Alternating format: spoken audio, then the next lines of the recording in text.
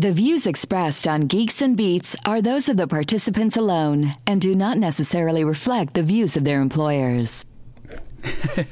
Wait a minute. On the Skype video here, it looks like you're an intern in a hospital. Is that because of this chest cold I've had over the last week? No. I like to wear scrubs because scrubs are very comfortable pieces of clothing. And this is I've actually had this from St. Mike's Hospital, this one particular scrubs gown for about 17 years. Hey, wait a minute. How do you just walk out with a pair of scrubs from a major hospital? They had a sale in the lobby. In the gift shop. Please exit through the gift shop. They were offering discount scrubs to members of the staff. Wait a minute. Are these used or new? No. These were brand new. Okay. They were offering, they had a scrub sale, and I just happened to be in the hospital that day for something, and I thought, wow, this is really good for $12. I'll take one. And it's served me well, 17 years. I see you have the machine that goes bing! Here we go. From the headquarters of Geeks and Beats magazine, now with 1.2 billion subscribers on iTunes and GeoCities, this is the world's most popular podcast with Alan Cross and Michael Hainsworth, featuring musical guest Sting. The petition to stop CBS from resurrecting Star Trek for television. We'll tell you what's wrong with Hollywood's plan and the knee-jerk response from the nerds. They called it Sex in a Box. We'll tell you what it took to get this game added to the Toy Hall of Fame. Why Adele isn't allowed to use her own Twitter account. And why the songstress may end up being the last big artist of the decade, or maybe of all time. Plus, how you can win a beard trimmer that guides you using lasers. Throw me a frickin' bone here! And the real reason for the cassette revival? The Gray Bar Motel. And now, Alan Cross and Michael Hainsworth. If you hear something growl in the background, that is the Garburator. Which are illegal in Toronto. They are, but not in Oakville. So in Oak Vegas, you can actually get away with taking your green bin waste, shoving it through a bunch of knives, and just barfing it out into the sewer system. Our green bin has never been used because we throw everything down the sink. We grind it up and send it on its way. So you've got somebody repairing it? Is that why we're worried about hearing the noise? Because last time... No. My wife was just cleaning out the fridge. Wow. What do you have in your fridge when you're actively worried about the Garburator acting up? It's, listen, she sometimes gets her frustrations out by grinding things up and sending them down into the sewer. I have no idea what's going down there, but she seems to be much better afterwards. So. Well, now we know where to find your DNA if you go missing. Oh, yeah, I know. One piece at a time. It's like the wood chipper in Fargo. That's exactly how I'm going to go. Space, the final frontier. These are the voyages of the Starship Enterprise. Its continuing mission to explore strange new worlds, to seek out new life and new civilizations, to boldly go where no one has gone before. Dear CBS, cancel the new Star Trek series now. I am very worried about this new Star Trek series. You're not alone. A lot of people are, because CBS is going to mess it up. See, now, this is the thing. First of all, I suppose we need to read Sam Cogley's petition to CBS from Change.org, which, as we know, Change.org was the online petition site set up to bring down rogue governments and television studios who want to relaunch a franchise that's been dormant for 20 years. He has the same concerns that I have, is that CBS is going to mess it up. Quote, "There is one thing that we all know with 100% certainty, and that is this. You are going to f*** it up." Yes. "For this reason, we demand that you cancel the new series now, 14 months before we will ever see what it might have looked like." Okay, so you know what I did? I went back and I watched the very first episode of Star Trek: The Next Generation. That's Encounter at Farpoint. From 1987. A terrible, terrible episode. Well, see, this is the general consensus, but what I was looking at it was through the eyes of someone who, back in 1987, as I gathered with my friends around a big screen TV to watch it, I wanted a sense of what it would be like to do that all over again. So I was very impressed with some of the things they did, knowing that guys of your generation who watched the original one, who would like get high with your buddies when you were supposed to be at class and, you know, try to figure out which star the Enterprise was going to zoom out of. It opened with that voiceover and the beauty shots of the ship.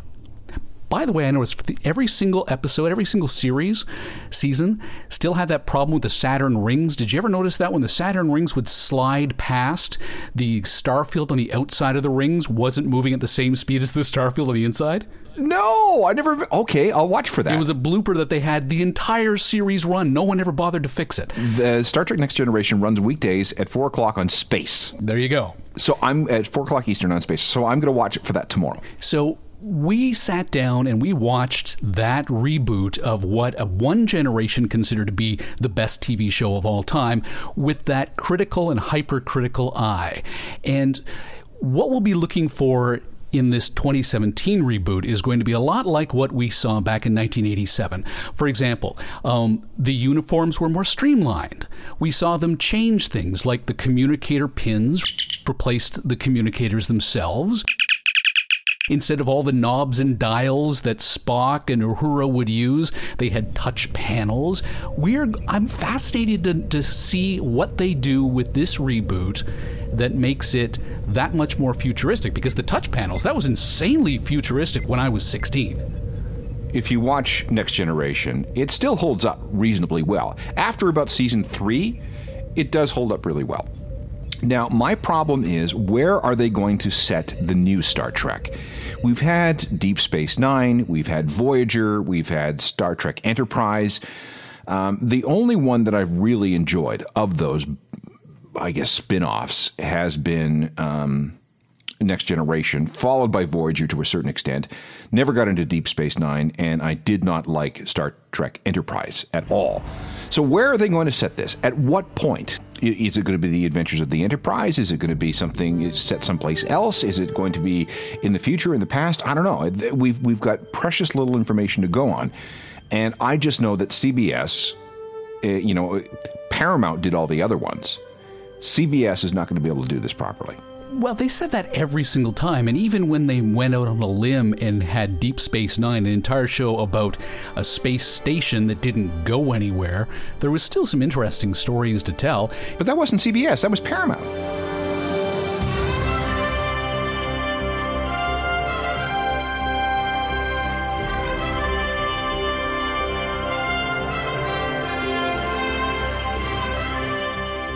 The Enterprise, one that you didn't like, took place shortly after they discovered warp drive. And was it before Kirk?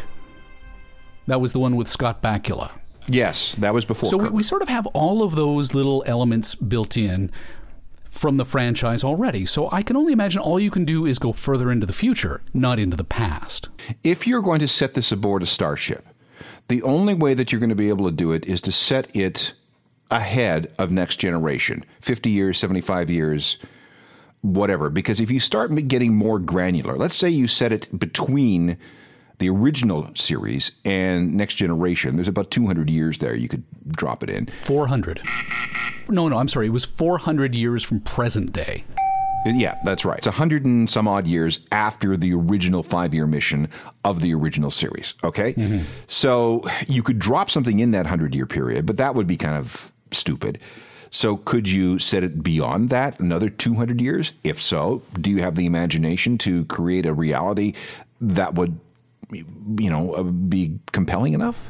The petition to CBS by Sam Cogley basically comes full circle as you read through it, that explains that we think you're going to f*** it up because that's what we always think, because the only Star Trek that is worthy of our reverence is the original Star Trek, and that's because we grew up with that particular Star Trek, and you can't keep remaking it and impress us. So by the time you go through the logic at the beginning to you need to cancel it to the very end, it's quite obvious that he's not really saying we need Star Trek canceled.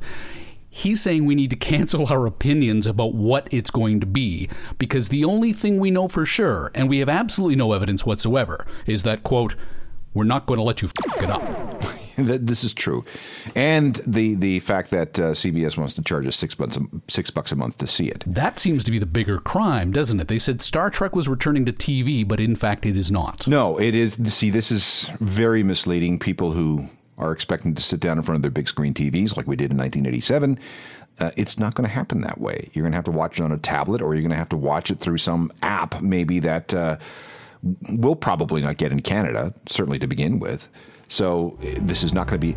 I would be happier if this were a Netflix series. Ah, yes, that would be interesting. Because think of all the adult situations you could find yourself in. It is the way in which we propagate our species. Please demonstrate how this is accomplished. Let's see if we can get lucky. We are dealing with ancient codes involving procreation. Beg like a human. I need you. That is how the Klingon lures a mate. But what would I say? My love is a fever, longing still for that which longer nurseth the disease. Well, I'm sure you've said that to many ladies before. There was a young lady from Venus whose body was shaped like a... Well, Netflix has been doing a really good job. You just completely blew that off. No, I'm not. I mean, we just binge watched The Unbreakable Kimmy Schmidt. Ugh, I hated that show. No, it was a good show. Oh, she was one-dimensional. Anyway, Netflix has shown an ability to do some pretty good stuff with some pretty good TV shows. And I wish this were a Netflix project rather than a CBS one. But you can see that this is simply a bait and switch. Come and try our new app for $6 a month, and we will give you a new Star Trek. Not good enough. See, Maybe. if it was done by Netflix, then you'd have the captain looking into the camera and breaking the fourth wall. Yeah. We have a new Geeks and Beats writer at thegeeksandbeats.com, and Derek Dresser's his inaugural post, Twister lands in the Toy Hall of Fame. And our editor was like, wait a minute, is this a geek? Is this a beat? I don't know really where this fits, but I gotta tell you, I was fascinated by the entire article. I had no idea that, first of all, that there was a Toy Hall of Fame. But considering that Twister has been around for a gazillion years... Since 1965. And I remember watching those old black and white commercials. Right foot blue. Right foot blue. Left hand red. Left hand red. Left. Right. Yellow. Blue. Green. Yeah, Twister. You gotta play Twister in your stocking feet. Standing on this crazy colored sheet. We giggle about how Twister is, supposed to be about getting naked, spinning the thing, and then ha ha ha, and next thing you know, it's a big, group orgy. That was exactly their concern back in 1965. I'm looking at this picture, and that's Johnny Carson, isn't it? That is Johnny Carson and Zsa Zsa Gabor. Playing Twister on NBC. In 1967, they ended up selling over 3 million games by the end of that year, specifically because Johnny Carson and, Eva Gabor, the two of them played the game. Apparently, Milton Bradley had trouble getting it into the store shelves because of fears that this was nothing more than an opportunity to have group sex. But now, you see Johnny Carson playing the game. Everybody wants one. Was this originally marketed as an adult game? Not at all. But there were concerns about it back when they came out in 1965 with the game. And the player interaction at the height of the Playboy Club era in 1966 was where things really heated up, Dresser writes. He says, it seemed this type of player interaction led everyone to thoughts of that other game of life. Interesting. Sears threatened to pull the game from the store shelves for the Christmas Wish Book catalog. It was deemed inappropriate. Too sexy. Milton Bradley, which was the game's original distributor, was accused of selling sex in a box. Wow. So I just assumed that we giggled about it now, thinking, those innocent days of the 60s. But no, back in the 60s, they were worried about it as well. Isn't that interesting? Okay, I'm going to have to read through this entire article. I recommend that everybody else do as well at geeksandbeats.com because, see, I love this sort of history where people bring new life to old stories. Good one. We've got new life to a new story. Adele's people won't let her tweet because, she likes the sauce. And not only that, she's a bit of a foul woman. Hello, it's me. I was wondering if after all these years you'd like to meet, to go over everything. They say the time's supposed to heal you, but I ain't done much healing. Hello. This is why I like Adele, is she is just a regular person who just happens to have a fantastic voice. And she does like to tipple. And when she tipples, she tends to tweet. And the stuff that she tweets is pretty foul. But that's, her people are overprotective. That is part of her appeal, her working class roots, her normalness. So come on, let her do her thing. When she was on a BBC special, one audience member said, "Rumor has it you're not allowed to access your own Twitter account." And she replied that it's true. "I'm not a drinker anymore, but when Twitter first came out, I was drunk tweeting and nearly put my foot in it a few times." She has to go through 2 people, and then it has to be signed off by someone. They are all her actual tweets. No one writes her own tweets. But there are 3 separate sets of eyes that it needs to pass through before she hits the send button. Well, and at the same time, you can understand, given the nature of the UK press, they're watching her like second by second. And if she does something stupid, they're going to just jump on her and kill her. So I can understand their concern. Well, there's a lot of money in it, I can imagine, particularly since her track Hello annihilated the competition in its first week. It wasn't even close. By the way, if you check the charts today, it's also, again, number 1.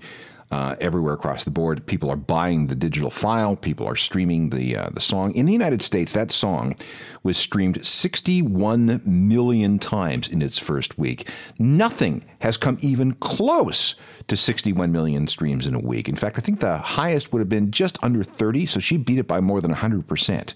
What's even more interesting to me is that people actually are willing to pay for it, with 1.1 million downloads, which beat Justin Bieber by a whopping 900,000 units. That was the highest selling digital file in the history of digital files. So things are looking up for her album release on November the 16th. This is going to be a blockbuster, and it's probably going to be the last big album that we see, because nobody on the planet has the kind of cachet that Adele has, the kind of mainstream appeal that she has. Well, hang on, we could rewind the podcast a year, and you would have said the exact same thing as we were talking about Taylor Swift. Yeah, maybe. It's possible, but again, I just have this feeling that the Christmas of 2015 is going to be the CD's last hurrah. Why is that? Because things are changing so rapidly when it comes to streaming, and that fewer and fewer people are actually worried about buying a physical copy of a CD, and they don't necessarily want all the songs on an album. They just want the songs that they have heard about. So we've moved to a real a la carte situation, and the concept, the retail event that is an album is coming to an end. And this may be the last big Christmas for that sort of stuff. You know that your track is popular when people start mocking it. Like the people doing versions of Hello. Oh, I know. It's all over the internet. It's all over my Facebook page. It's fantastic. And one of the things that you have to admire Adele's people for doing is letting this take its course. Hello, it's me. I've been at the viaduct and then I Ubered to your house. I brought kebabs for 2. I stole a flip phone from a drug mule and I'm using it to call. Hello. Somebody else would have issued all kinds of copyright infringement takedowns and been all over YouTube and everybody else saying that this is a bad thing. But no, they have let it take on a life of its own, and as a result, the song just gets bigger and bigger and bigger and bigger. And Adele has no problem with it. She thinks it's a lot of fun. Well, it just self-perpetuating. It generates that interest in the original track. It does. And then, again, 61 million streams in a week and 1.1 million downloads in a week. And that's just in the U.S. Let people have fun with it. It's working. It's free advertising. It reminds me of Happy. When that came out, people were encouraged to do their own versions. Yeah, but nothing like this. This is beyond huge. Aaron Lawrence, Gadget Ninja, able to leap from Windows 8 to Windows 10 in a single bound, can insert a USB stick in a single try, and consumes bandwidth like your mother-in-law at an all-you-can-eat buffet. If you have a problem and you can't find anyone at Best Buy to help you, maybe you need the Gadget Ninja. Any similarity to Marvel, DC Comics, or the A-Team is purely coincidental. Please don't sue us. You brought with you 3 fabulous gadgets for us today. I have. I picked a wide variety of things to share with you this week. All right, so we've got the Password Eliminator, a gadget that helps you avoid losing your keys or the remote control. And then we're going to give something away. But let's start with the Password Eliminator. What is this? Absolutely. It's a tiny little key fob that's about the size of your thumb. It's kind of like the size of a thumb drive. And basically all you do is bring it within proximity of your computer, which will already have a little USB stick stuck in the side. And when you get close, it recognizes that you're there, inputs your password for you, and then you can go back to work. When you get up and walk away from your computer, it shuts the computer down so nobody else can access it. So if you've got one of those places you work that's really high security, or you've got like a 32-character password with wingdings and numbers and capital letters and everything else, you don't need to do that anymore. See, that's kind of like my wife's car, which has a keyless entry and keyless ignition. Exactly. You put it in your pocket, and the only way that you can actually start or turn off the car is to have the key fob in your pocket. This isn't just for people who need high security, though. When you walk away from the computer, that the thing locks itself back down. We had a problem at work where there was this one guy who thought it'd be hilarious. If he walked past your desk and saw that you were away from your desk but still logged in and accessible, he would send email messages out under your name to the entire newsroom.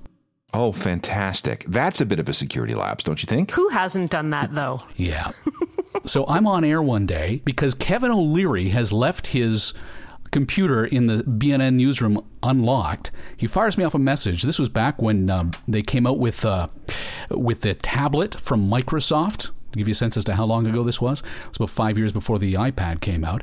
And he says, Michael, I'm downtown. I'm at the computer store. I'm looking at this tablet. Do I buy it? And I'm thinking, I don't want to advise Kevin O'Leary while I'm too busy already being on TV while my little things. Back and forth we went until I finally went, no, don't buy it. And that's when I realized it was Andy in the newsroom the whole time. Oh, dear. So I need this gadget. I can get you one. I can get you one easily. All right. I would probably take one, too, simply because I'm always walking away from my computer, and I never know who's going to be sitting down at it. And you're probably looking at stuff... Me? ...that you want to lock down, right? Who is it? It's the plumber. The first line of my will is delete my browser history. Oh, you can get a medical alert bracelet with that written on it now. That's a good idea, actually. There's an alternative way around that, though, and that is the dead man switch. Have you ever heard of this type of software? I have not. Sort of. You know what a dead man switch is normally, right? Yeah. How would this work as software? Well, this is the thing. A traditional dead man switch works on a boat or a snowmobile, and it's got a cord to the key so that if you fall off or out of the boat, it cuts the engine. In a similar fashion, dead man switch software will ping you a message, and you have to reply to it.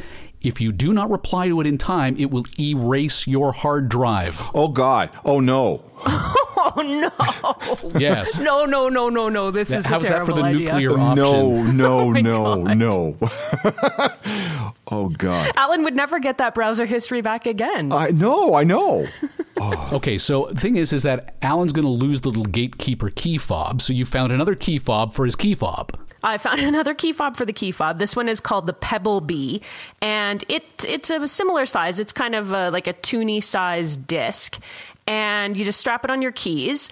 You can also use some double-sided tape, stick it to your remote control, to your cat, to your kid, hide it in somebody's backpack, wallet. I'm sure the cat would love it. Oh, why not? Strap it around Kitty's little neck there on the collar, and you'll never lose track of them. You can also set it so that if you do lose track of whatever you're tracking, you can set an audible alert. So if you're hunting around for your glasses or your wallet, you can't find it, you just zap this little gadget and it'll ping. So what does it use? Bluetooth or something? Yes, exactly. So that's like a 30-foot limit, right? Yeah, you've got to be within some proximity of it. So, I mean, if you've left it at work, it's not going to tell you that. But what it will do is because it recognizes the last places you've been, it'll tell you the last place you were in proximity to it. And so does it give you like a hot, cold kind of thing when you're hunting around for something? Exactly. Oh, there's another product that I've heard advertised called Tile. You strap it onto your keys or your remote or whatever you like. And when you can't find anything, you hit an app on your phone and it makes a noise and you track it down that way. Yeah, it's almost exactly the same concept. I'd say these two devices are probably in competition with each other. They do exactly the same thing. And I've tried them both and they both work great. I mean, if you're the type of forgetful person who's always misplacing stuff, grab a couple of these because they're not super expensive. Can you imagine walking around the apartment with the phone going, here, kitty, kitty, kitty, kitty, hot, hot, hotter, hotter, hotter, beep, warm, beep, beep, beep.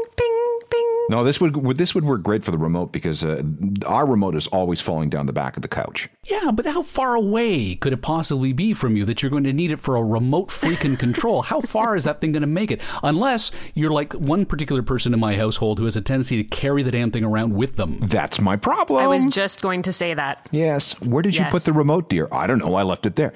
No, it's not there. Well, I did. 20 minutes later, you open the refrigerator and there it is on the shelf. Yeah, we have that problem. Or she takes it upstairs or it's, whatever. You leave it by the other TV, which is then very confusing for people who come to your house. Correct. All right. So you have something that we're going to be giving away on the big show. It is the Philips Beard Trimmer 9000, and that is the actual name. Seriously, that's the name? That is the actual name. And it's like the ninja of razors. It's all shiny and silver and very sleek. And it's got this razor, regular razor head, but it's got a laser. It looks like you could bludgeon somebody with this. It kind of looks like you're scraping your face with a lightsaber. For those who aren't in the theater with us, I'm actually showing the guys this over the Skype network and blinding them, I think, with the laser. Don't look directly into the light. Do not look directly into the razor. But it's basically got a guide. So when you sort of have it on your skin and you're trying to get a clean edge around your chin or your lip or wherever as a man you're needing to shave that stuff, it'll give you a guide. They're laughing because I'm pretending to shave. Do you like this clean line, gentlemen? It looks fantastic, doesn't it? Yes, that's what we're laughing about. That's not why I'm laughing. Go with a little handlebar mustache for November, I think. But basically, you can guide where you're trimming your beard. It works better for people that actually have a beard as opposed to gentlemen like yourselves who are of the clean-shaven persuasion. Right. But you get the idea. You tried this on your man, though. I did. My man doesn't have much facial hair either. So he was like, well, as a razor, it works great. It's got some different heads for trimming different things. That's fantastic. But the laser felt a bit like overkill to him. So I lent it to my neighbor, who's about 65. He's got a full beard. And he's like, whoa, lasers. Ah. And same thing. He's like, it's a great razor. Yeah, the laser is kind of neat, but it probably wouldn't be something I'd use every day. I'm thinking the laser is brilliant, particularly if you want to get that proper edge. If you're one of these guys who's got the chin strap, perhaps. The pencil beard, yes. Or maybe down around the neckline, you want to make sure that's perfectly smooth. So we're going to give one of these away. So even if you don't have a beard yourself, maybe this makes a great Christmas gift. I think it would. And I'd love to have feedback from whoever gets it. At the very least, you could use it as a laser level and make sure that your pictures are hanging properly. So the only way you can win the Philips Beard Trimmer 9000 is by being a member of the World's Worst Intern Program. What makes it the world's worst is you work for us, you pay us to work on the show, you don't actually do any work, just like a real Hollywood internship, and we throw, for every dollar you support the show with per episode, we will throw in a raffle ticket under your name. We'll talk more about that with the Geeks and Beats update coming up. We appreciate, by the way, the demonstration on your own beard there, Aaron. Yes. That was more for your benefit than the listeners, but I'm glad it worked out. Geeks and Beats, getting rid of neck beards, one person at a time. Since 2015. For more gadget loveliness, you want to go to Aaron Lawrence's webpage. It's AaronLawrence.ninja. I'm still blown away .ninja exists as a website. London, Bangkok, New York, Cincinnati. From the worldwide headquarters of Geeks and Beats magazine, this is a G&B News Update.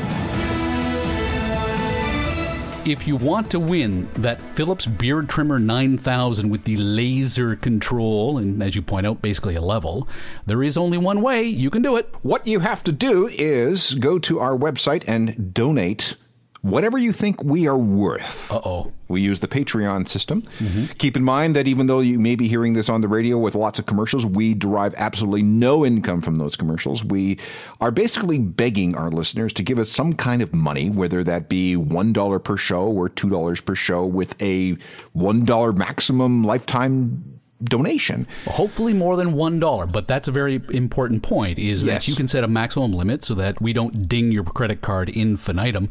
It's not like the gym membership model where you forget about it and we keep charging you. Right. We are not about negative billing whatsoever. True. We're more than happy. If you want to set a $0 lifetime limit, we'll ding you for a buck or what have you every single time. But so all you need to do is go to geeksandbeats.com, click the support the show link. If you're not a fan of Patreon, if you don't want to set up an account, and we understand that because maybe you already have a PayPal account, you could do it that way as well, and there's a link right there.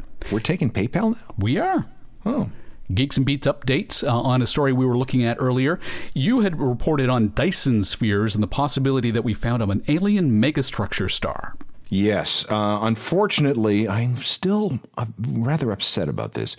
There was this one particular star system, KIC 846 2852, 1,400 light years away, and it exhibited some very odd and irregular dimming and brightening characteristics. And one of the things that somebody proposed was this could have been an indication of an array of energy collectors organized much like the so-called Dyson sphere. There are certain levels of civilization, it is supposed, that have the ability to harness the energy of a star in order to keep their civilization moving forward. Basically by wrapping the star, or parts of it, with the collectors of all of those photons. Right. And the thinking was that because the brightening and dimming of this star, KIC 8462852. We should call that number, by the way. I know. It sounds like Jenny's phone number. Yeah, it does.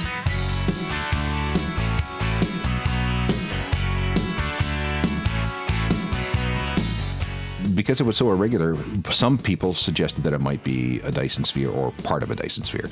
Unfortunately, it doesn't seem to be the case. No. Over the last 2 weeks, via the Allen telescope array of 42 antennas, the SETI, the Search for Extraterrestrial Life, spent the last 2 weeks observing that specific spot, and the array was looking for signals between the frequencies of 1 and 10 gigahertz, which is basically consistent with the emissions that would come from an alien race that is capable of harnessing the power of a star, and they found nothing. They even looked for what would traditionally be considered a hailing signal, and no, nothing. Geschwinkto. Yeah, I'm currently listening to on audiobooks a trilogy of books by a Chinese writer named Cixin Liu. The first one is called The Three-Body Problem. The second one is called The Dark Forest. Basically, what it is it's a SETI organization sent out a signal to a planet in the Alpha Centauri system. And they sent a message back saying, "Oh, you're there. Our civilization is running out of energy. We'll be right there to invade in 450 years." Well, wasn't that the basic fear that Stephen Hawking expressed, that if there was an alien race sufficiently advanced to be able to communicate with us, chances are they would do to us what we have done to the lesser beings of this planet? We would be bugs. And they would come here and they would take all our resources and they wouldn't care. Wipe out the planet for a hyperspace bypass. You don't come all those light years to say hello. You come in to rape and pillage. Right, because after all, there's the commercialism component to it. There's got to be money to be made. There's got to be money to be made, or at least there's a civilization that needs saving. And if they can come all this way to save the civilization, you can bet that they're not going to say, can we just kind of sleep on your couch for a couple of centuries?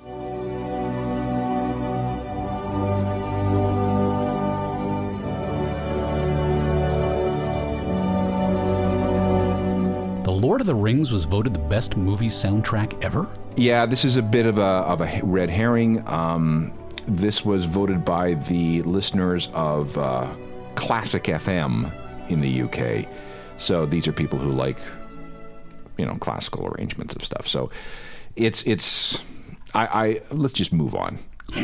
You don't even want to talk about it. We put it on the list and you didn't want to talk about it. No, I didn't put it on the list. Did I? Thought you put it. Yes, you did. I didn't put this in the lineup. You did. No. Well, no, maybe. Oh, wait a second. My favorite part is the email that you sent me about wanting to talk about this. The line reads, "This is the best movie soundtrack?" Yeah, I guess I did send that. Okay. Lord of the Rings voted the best soundtrack of all time by people who listen to a classical music station. And if you look at the other movies that were up for contention, John Williams and Star Wars, John Barry's Out of Africa, Gladiator, Schindler's List. These are all big orchestral, we need the big room at Abbey Road to record it kind of productions. So what you're saying is that Grease's soundtrack didn't make it? Well, no. They consider these movie soundtracks to be the equivalent of modern classical music. What do you consider to be the best soundtrack of all time? Original music? I would hope so. Well, the first one, and the very first one I ever bought was the soundtrack to 2001: A Space Odyssey. Okay, so then what about rock and roll-esque kind of soundtrack? You have to go to the Rocky Horror Picture Show. There's no two ways about it. Yeah. Okay, I'm going to go back to my default because I'm from Winnipeg. Phantom of the Paradise. My favorite soundtrack that is not a soundtrack to a movie, but should be, Amin Batia's Interstellar Suite. Control, this is Stellar One. We show cabin pressure nominal. Stellar One, we copy.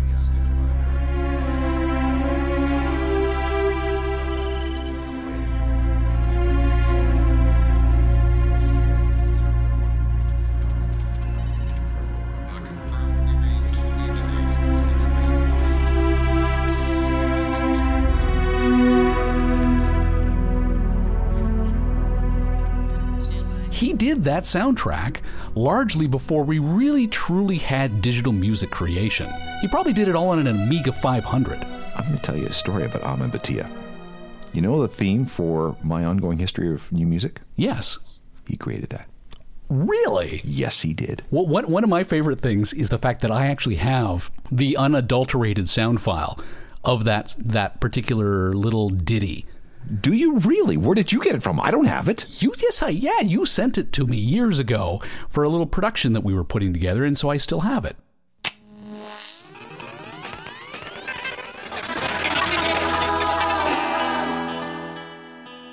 Clearly, because I just played it. Okay. But setting that aside, Amin Batia's Interstellar Suite is basically a film in your head.